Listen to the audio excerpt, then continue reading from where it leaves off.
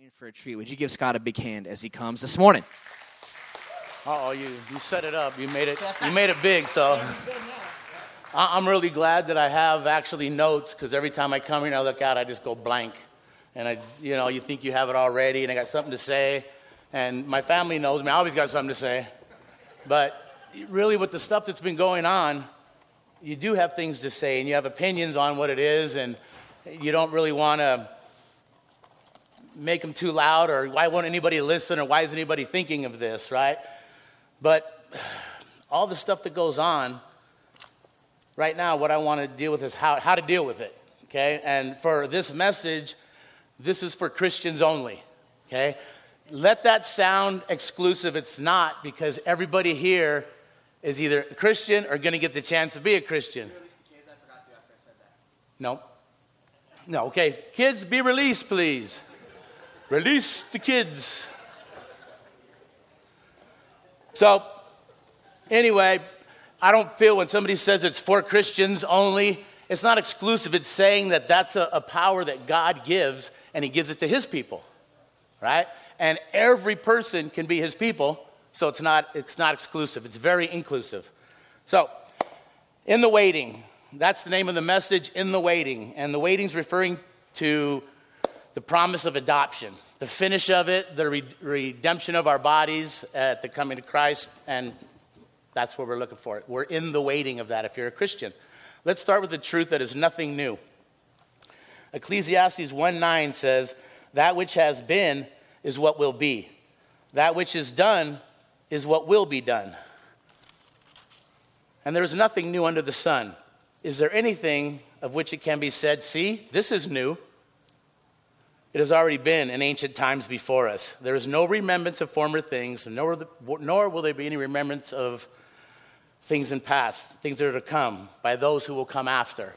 In other words, I don't know if I said exactly right, but the whole gist is we're living now.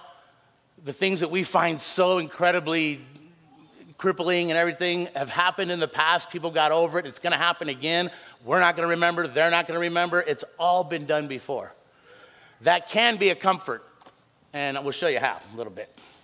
The things we experience, although highly personal and very painful, are being played out in many other lives, in many other ways, in every part of the world.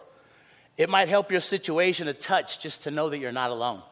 That what you're feeling, and you feel like you're sitting there alone, that it's all you, whether it's divorce, whether it's death, whether it's coronavirus.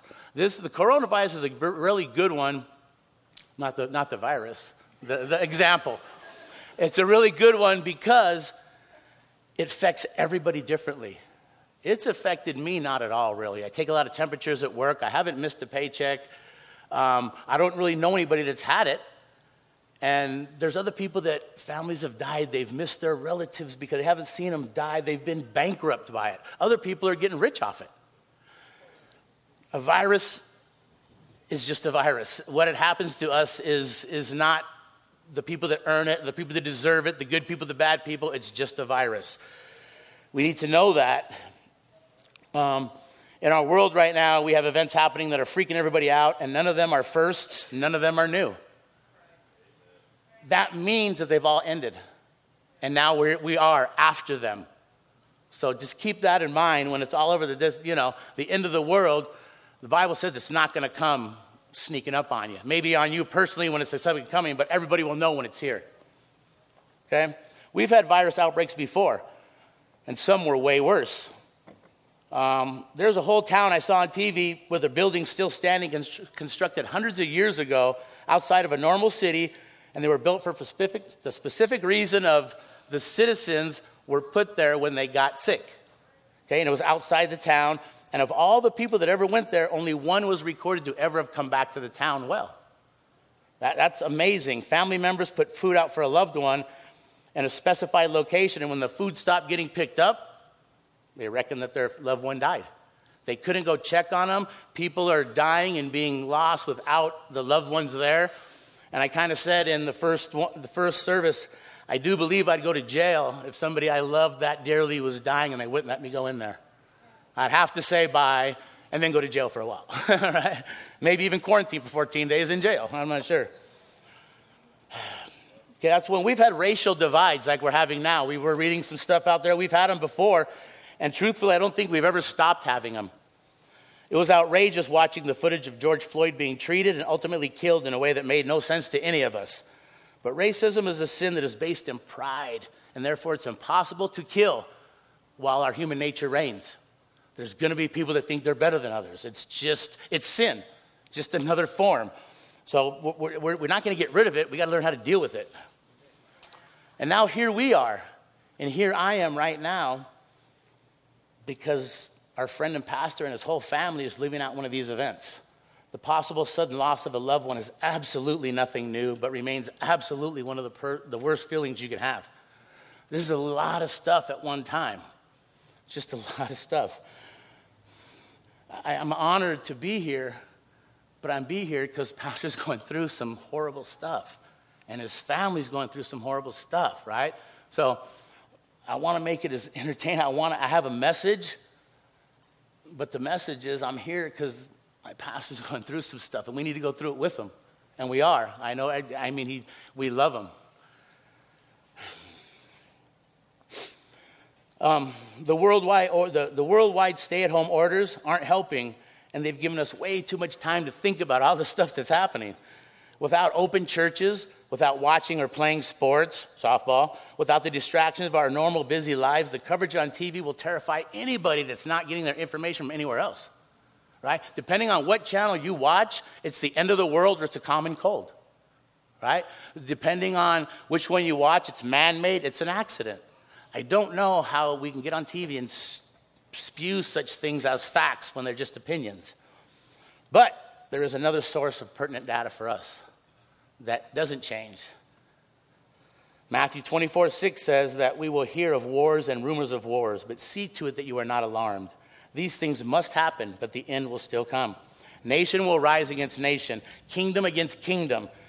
And I'm going to easily insert race against race here, and I'm not getting out of line with what Jesus is trying to convey here. There will be famines and earthquakes and viruses in various places. All these things are the beginning of the birth pains. And I've paraphrased a little, but I don't think I've taken anything out of context. So let's jump to Romans 8 and continue this idea that we know that the whole creation has been groaning together, the pains of childbirth until this present time. Not only that, but we ourselves, our Christians, are the first fruits of the Spirit. We groan inwardly as we wait eagerly for the adoption as sons and the redemption of our body. That's a crazy sentence. Let's go back for a second. Consider why we wait eagerly. Why are we waiting eagerly? Well, okay, we wait because we have to. God said it's his timing. Wait, you wait. So I want it to happen today, truthfully, because I would rather the earth end, and I don't want to go by myself because I love all my family, and I guess if you really knew, you probably would. But I would choose today to be the day that everybody goes if I had my choice. But we wait because God says wait. We wait eagerly because who doesn't want to be adopted by God and be given a redeemed body? Show of hands, who doesn't want that? Okay, I don't have to talk to anybody after.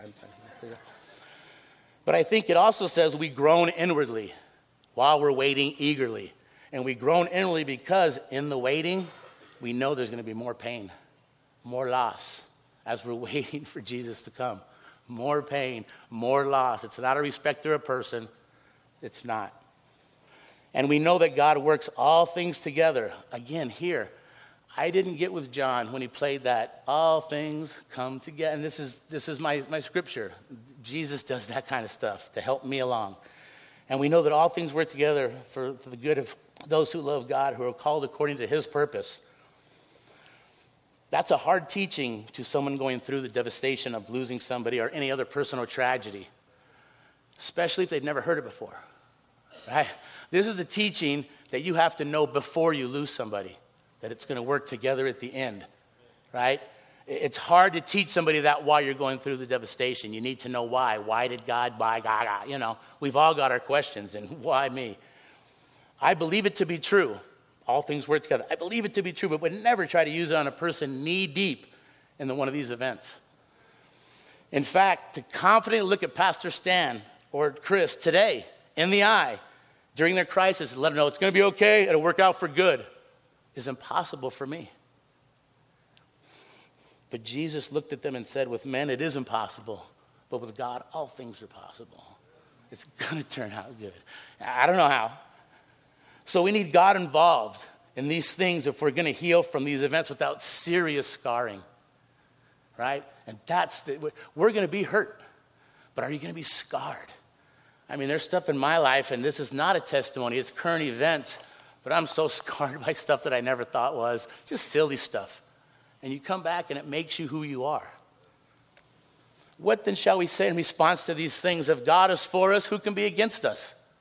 Right? That we've used that so many times. And when you're talking about salvation, if God is for you, who can be against you? Nobody. He saves. But we're not talking about salvation. You're already Christians. So, who can be against us? Today, for that scripture, I have another thought.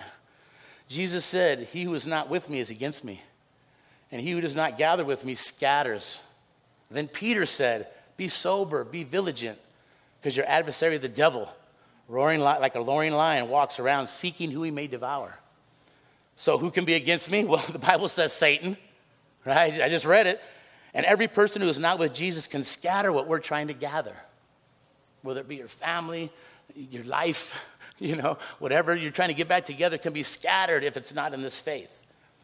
The battle is ultimately won by Jesus spiritually, but there still might be a high price personally to be paid physically in the waiting.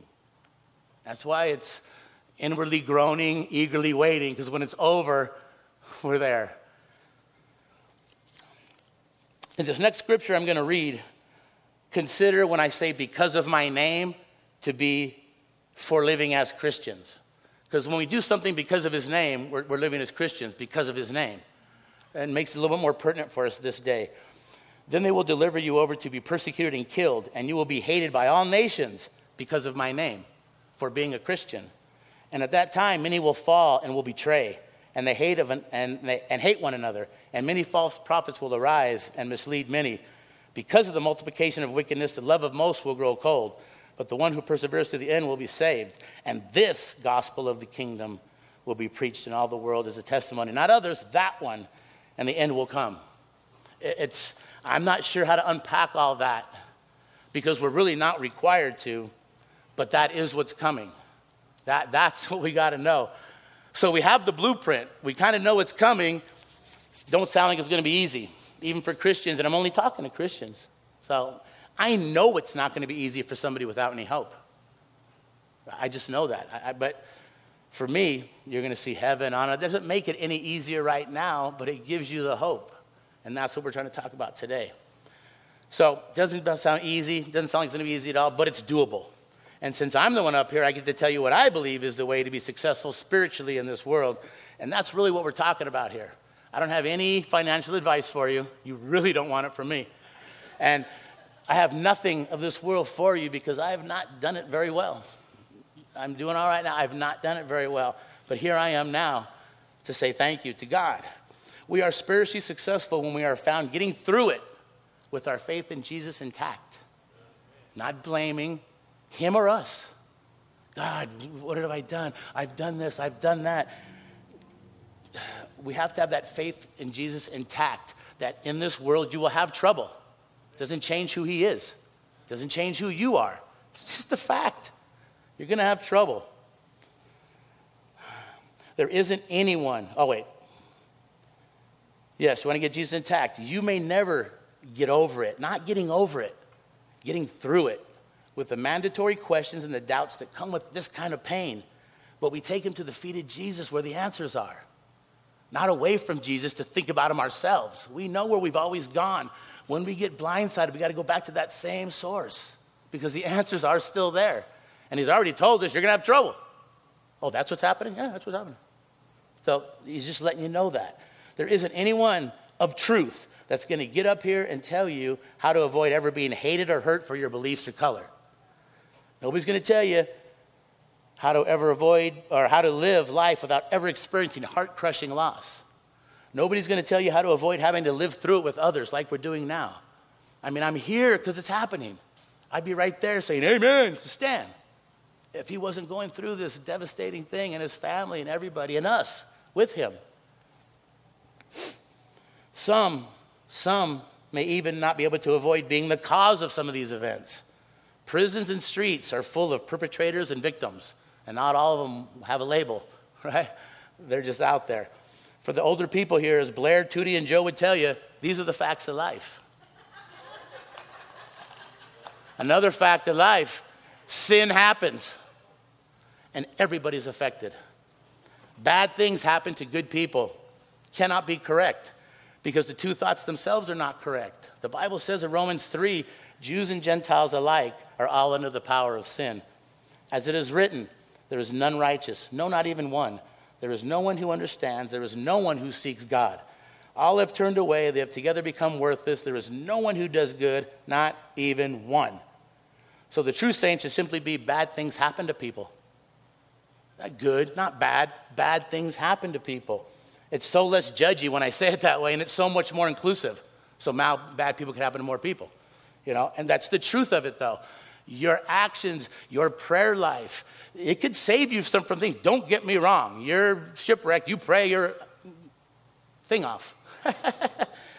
But it's not a guarantee of protection. It's a guarantee that God is in it and you'll be okay in the end. That's what it's a guarantee. I may say, why me, God? Why me? But if there's even a question, it's why not me? Jesus himself suffered greatly because of sin, and none of it was his own. So who am I to be offended by that? We are no longer a slave to sin as we hope for heaven. But make no mistake, in the waiting, we can still be made a victim of it daily. Wow. That was pretty heavy, I know. Mostly a bummer, right? But that was to point out God's direction in all this area. And I have good news for you. The direction is as easy as shampooing your hair. Okay? Who knows the 3 steps to effectively washing your hair? Somebody name them real quick. Lather, rinse, repeat as needed. Okay? In the old days, it was lather, rinse, repeat. I remember those things, and according to that, you should never stop washing your hair. Just go and go and go. And that's basically, remember that, because that's what we should be doing right here. But I'm going to take repeat as needed. Okay, say it with me. Step 1, step 2, repeat as needed. Step 1, step 2, repeat as needed. That's what we need going forward to deal with any issue you have. Let's look at the steps in their biblical form. Step 1 is 1 Peter 5:6. Humble yourselves, therefore, under the mighty hand of God. And then a bonus, that he may exalt you in due time. Step 2, 1 Peter 5:7. Casting all your cares upon him. Bonus, because he cares for you. And repeat as necessary. For identification purposes, if we're talking going forward, this is known as the spiritual comeback. I'll explain what I mean by comeback in a minute, but the biggest problem with these directions is that there is room for human interpretation, and I wish there wasn't, because that's where I always mess up. God can do 90% of it, which he does in a lot of things, and wants you to do the 10%, and it crashes and it burns, because he needed to do 95. He obviously didn't know what he was dealing with, but he did know, and it's going to be okay at the end. You're going to mess up. He knows it. He's going to prove it in here. Step 1, step 2, repeat. All sound pretty clear until you get to the as needed part. Then my pride kicks in, or my guilt kicks in, because I've already asked God 3 times about this. He's going to be mad for the 4th time. We talked about Russell having a really strict dad. I didn't know my dad. So I could have asked till the cows came home, right? He asked 2 times, might get slapped up. You've already asked me that once, boy, right? That's how we take God. How is God to you? But God wants you to, step 1, step 2, repeat as needed, every time needed. I don't always cast my cares upon him. I kind of keep them like pets. Petting the dog. I don't have any pets at home, but I got a bunch of these. So you've got to get rid of them. You've got to give them to him. As far back as the Israelites, we have never relied on God as much as we should.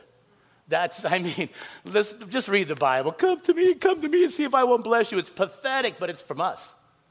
When you got God begging you, you got an issue. I got an issue. He's begged us to come to him. See if I won't do what I say. In Exodus 16, God answers complaints from the people with blessings. He gives them manna from heaven, but in a very specific way. And Moses said to them, this is the bread which the Lord has given you to eat. This is the thing which the Lord has commanded. Let every man gather in according to each one's need. 1 omer for each person. Anybody got an omer I can borrow? No, I'm just kidding. According to the number of persons, let every man take for those who are in his tent. Then the children of Israel did so and gathered some more, some less. So when they measured it to the omer, he who gathered much had none left over, and he who gathered a little didn't lack anything. Every man had gathered according to each one's need. And Moses said, let no one leave be any of it till the morning. Eat it. God gave it to you, finish it. He's coming back. Notwithstanding, they did not heed Moses. Are we surprised? Who's surprised? Show of hands. I mean, we did not heed Moses. But some of them left some in the morning. They just weren't sure God was going to be back in time. Might be a little hungry in the morning. But it bred worms and it stank. And Moses got mad at them. So they gathered it every morning, every man according to his need. And that is the spiritual comeback. To go for God to what you need daily and personally. Don't let Stan pray for the church. He does. And then you take it personal. Lord, we pray for the church too, but now let me give you a couple things I got that I need. And most of it, I'm not talking about personal. I'm talking about physical. I'm talking about spiritual. We're talking about help with understanding the pandemic, understanding the loss whatever's in your life. God could have sustained Israel in a much more effective way than having them go shopping 6 out of 7 days in the week. Every day, God goes to the store just to get something to eat. But God wanted to teach them that to come back to him for their substance is what they needed to do. Not to complain, not to worry, just trust in him. And man, he knows us because he made them do it every day. He could have done it for a week, right? Okay, if that's good for a week. Because the stuff that they kept on Saturday was good for 2 days without stinking. And everything else went bad after 1 day. That's the comeback. So in the next chapter of the Bible, the same lesson is taught again, even more. Throughout Leviticus, we read God's demand for continued atonement for your sin. A required, repeated comeback. A sin offering was a sacrifice made according to Mosaic law, which provided atonement for sin, which is more of a covering. We know Jesus paid for our sin. Well, he paid for all sin, not New Testament sin. He paid for all. This was covered, waiting for a Savior. We get that? That word, they're atoning, they're covering it till Jesus could come and pay for it. The Hebrew phrase sin offering literally meant fault offering. It was made for sins committed in ignorance, unintentional. The ritual method of sin offering and the animal to be offered varied upon the status of the sinner. So if you were poor, you gave a turtle dove. If you were big, you gave a Mercedes. Whatever you were going to give to, well, you're a mechanic. So he wanted the Mercedes. Once again, we see the spiritual comeback is in effect. Old Testament law requires repeat offerings. We're all repeat offenders, so don't worry about that. Old Testament law requires repeated offerings to be made for the repeat offender as needed. And what do we need? He already told us daily, probably minutely. Am I talking about myself? No, I don't know. Minutely. But before we go any further, because I'm talking about the comeback, the spiritual comeback, this one died, right? This is the atonement for sin. Praise the Lord that sin offerings are no longer required because we have been redeemed with the precious blood of Christ, a lamb without blemish or defect, 1 Peter 1:19. So we're going to put the heaven issue away because we're Christians, like I said, and we don't have any more sin offerings, but the spiritual comeback is still needed for victory. We're not talking about heaven issues. We're talking about victory in the waiting. Victory here when something as atrocious as what's happening to Pastor Stan right now happens. How do you deal with that? How does I put myself in his shoes. I mean, Stan's a good guy to me, right? Lord, haven't I done what you told me? It's easy to do that kind of stuff. Look at my brother here. I'm glad I'm not like him. And yet he hasn't lost anybody, right? It's not what it's about. It's not what it's about at all. Okay, so we're looking for the comeback, not victory, or not heaven, the victory comeback. The godly principle of comeback has been perverted by the world for use on way less noble endeavors and successfully. The two best examples I can think of are our legal and illegal drug trades. Very rarely, if at all, does a pharmaceutical company develop a cure for anything. The medicines approved are almost always put out to assist us in living with a condition, living with diabetes, living with cancer, living with a headache or the common cold. No cures, just temporary relief, as long as you continue the comeback. Take 2 and call me in the morning means he doesn't want to give you 4 without a comeback visit. And of course, that's the same procedure for illicit drugs as well. No such thing as taking something, smoking something, vaping something, and keeping the feeling forever. You got to establish that comeback if you want your feelings to continue. Now, How do we get this very effective principle? If you don't think it's effective, most of the richest people are drug dealers. So how do we get this very effective comeback thing back in our spiritual lives? And we've already said it. Step 1, step 2, and repeat as needed. Now we're going to break it down, what we do. The steps. Step 1, 1 Peter 5:6, humble yourself, therefore, under the mighty hand of God, that he may lift you up in due time. Humble yourselves. To humble yourself under God is to acknowledge God as God and to voluntarily place yourself under his control. That's tough, man. We were talking about it before. It's tough because you don't know God. We really don't know God. I never knew a dad. So when I prayed, when I went to daddy, nothing happened. Russell got slapped down. Everybody has different, even if you've got a loving father, you have different things. So what do you picture God as? How can you humble yourself to something that's so tough as his dad or so absent as mine? Picture this, if you will. It's an easy thing to humble yourself if you have the right picture of God. Okay, let's go back. We are 3 disciples talking with Jesus, and the time is the Last Supper. So now there's 15 disciples, right? We're just cleaning up. We're just, A new commandment I give you. Love one another. As I have loved you, so you must also love one another. By this, all men will know that you are my disciples, if you have love one to another. Lord, where are you going? Simon Peter. Simon Peter's over here. Where are you going? Jesus answered, where I'm going, you cannot follow me, but you will follow me later. Lord, said Peter, why can't I follow you now? I'll lay down my life for you. Jesus said, will you lay down your life for me? Truly, truly, I tell you, before the rooster crows, you would deny me 3 times. And man, we were like, dude, got him. Front Street, right here. And we were getting ready to talk about it. And then he said, right at him, but do not let your hearts be troubled. That's the next words out of this guy's mouth, right? You're going to deny me 3 times, but let your heart not be troubled. You believe in God, believe also in me. My Father's house are many rooms. If it were not so, would I have told you that I'm going to prepare a place for you? And if I go and prepare a place, I'm going to come back and welcome you into my presence so that you won't be where I am. You know the way to the place I'm going. Lord, Thomas, we don't know where you're going. And we don't know the way. Jesus answered, I am the way. And again, these are my inflections. I think he's pretty tired of answering these same questions. It's almost the last day. But he didn't do this. Believe me, that's why the picture of God as we go is one that's just patient, answering the questions. You don't hear any harumps here. I am the way, the truth, and the life. No one comes to the Father but through me. If you had known me, you would know my Father. Get this. From now on, you do know him and have seen him. You know him and have seen him. Philip said, Lord, show us the Father. You know him and have seen him. Lord, show us the Father, and that will be enough for us. And Jesus said, Philip, I've been with you all this time, and you still don't know me? Anyone who has seen me has seen the Father. How could you say, show me the Father? And again, that's my interpretation, because we're impatient, man. I'm tired of telling you 3 times. Jesus will tell you 70 times 7. Right? He'll tell you, he'll endless it until he comes. It says the work of Christ is not done until he returns. And he may be telling you the same thing over and over and over. You're going to listen someday. I'm going to listen someday. But we're trying to get the picture.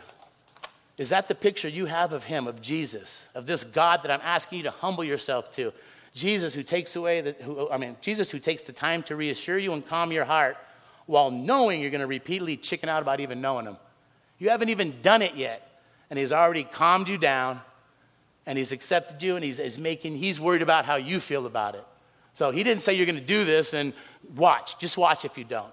Don't let your heart be troubled. You're going to do it, right? But I still got a place for you.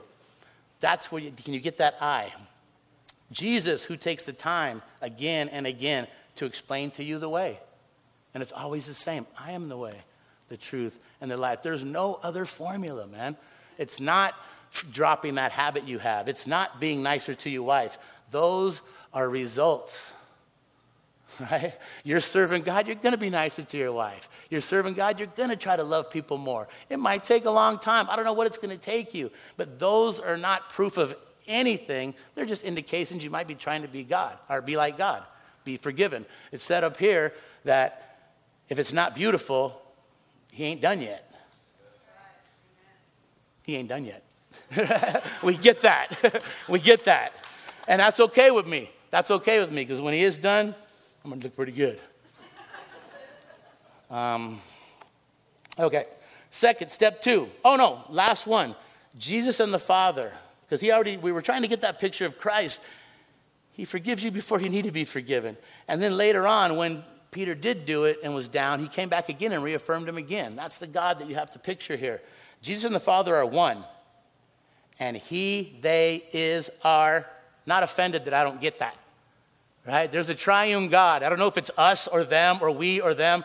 In this world, there's identity crisis sometimes. And people are saying they identify as us and them. No, God is 3, but God is 1. We don't have that. We can't be them and us, and that's a God thing. And I said he, they, is, are, because I don't understand it, but I accept it fully. That's the God that I don't mind humbling myself. If that's your picture of God, I think humbling yourself under that man, that God, that Jesus would be very easy. Not the one we're picturing usually. Step 2, cast all your cares upon him, for he cares for you. Here finally is the comeback. In the Old Testament, the comeback was a have to do in order to get sustenance for your atonement. That's done. We have heaven. Now, step 2 is a get to, taking whatever event, condition, issue causing you distress, and casting it all upon the Lord. Coronavirus. Let's just say it. Stan's condition right now, his brother, the whole family out there is under the guise of Lord. It's under his control. We're just along for the ride. How do we deal with that ride? How do we react? We cast it all upon him. Doesn't mean that it goes away. Doesn't mean that it ends. Don't. It means that you invited Jesus, the one and only God described above, into your issue. And now he may move. No, he will move. But you may notice. It may be down the line. Something's happening, and that's all things happen for good to them that love the Lord. And repeat as necessary. I can't say it so many times that it's easy to repeat when you get hit by a car, nobody's there. Lord, let me, But we're talking about daily. We're talking about in these things when you have lost a family member or you're in the middle of losing one. Lord, prepare me. Lord, help me. You can pray for a miracle knowing that God's in charge. He calls the shot. Help me accept whatever you decide, Lord. And help me not to hold a grudge. Help me on myself or you. Bad things happen to people. You don't take it as a blueprint of how you're living your life. Besides the work of the cross and salvation, I think that the comeback may be the greatest benefit we exclusively receive as a Christian. This is not available to anybody else. And it's also available to anybody if you become a Christian. As part of the song perfectly says, I run to the Father. I fall into grace. My heart needs a surgeon. My soul needs a friend, so I'll run to the Father again and again and again and again. And a lot of us run to the Father again or again and again. But not again and again and again and again. And that's the only way we sustain that or we keep from piling up. That you pile up, right? You pile up and you blow up. When I was a kid, I kept everything inside, and all of a sudden I'd go do something unbelievably, and my mom would have to come pick me up from jail. And I couldn't even explain to her why I did it. That's just weird stuff. So the only way to handle pandemics, unruly kids, riots, loss of loved ones, or anything else is to run to the Father again and again and again and again. Without pride, without guilt, understanding that that's our tool, the spiritual comeback. God is giving us manna. And when it runs out, we need to go back to him again. He's not trying to put training wheels on us and get us to go on our own. He wants us to understand that we want to keep those training wheels on all the time. Okay? There's a couple more minutes. I wanted Russ to come and kind of share something that kind of went right up with that. And I thought as this happens, God gave me a message, and it so happened the message lasted 30 minutes, and I wasn't going to add nothing to it, so I asked my brother to help me out.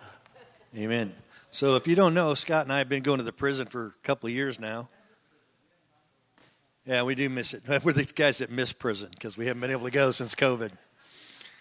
But normally this is how we do it. One of us will lay a foundation. The second one gets to kind of mop up.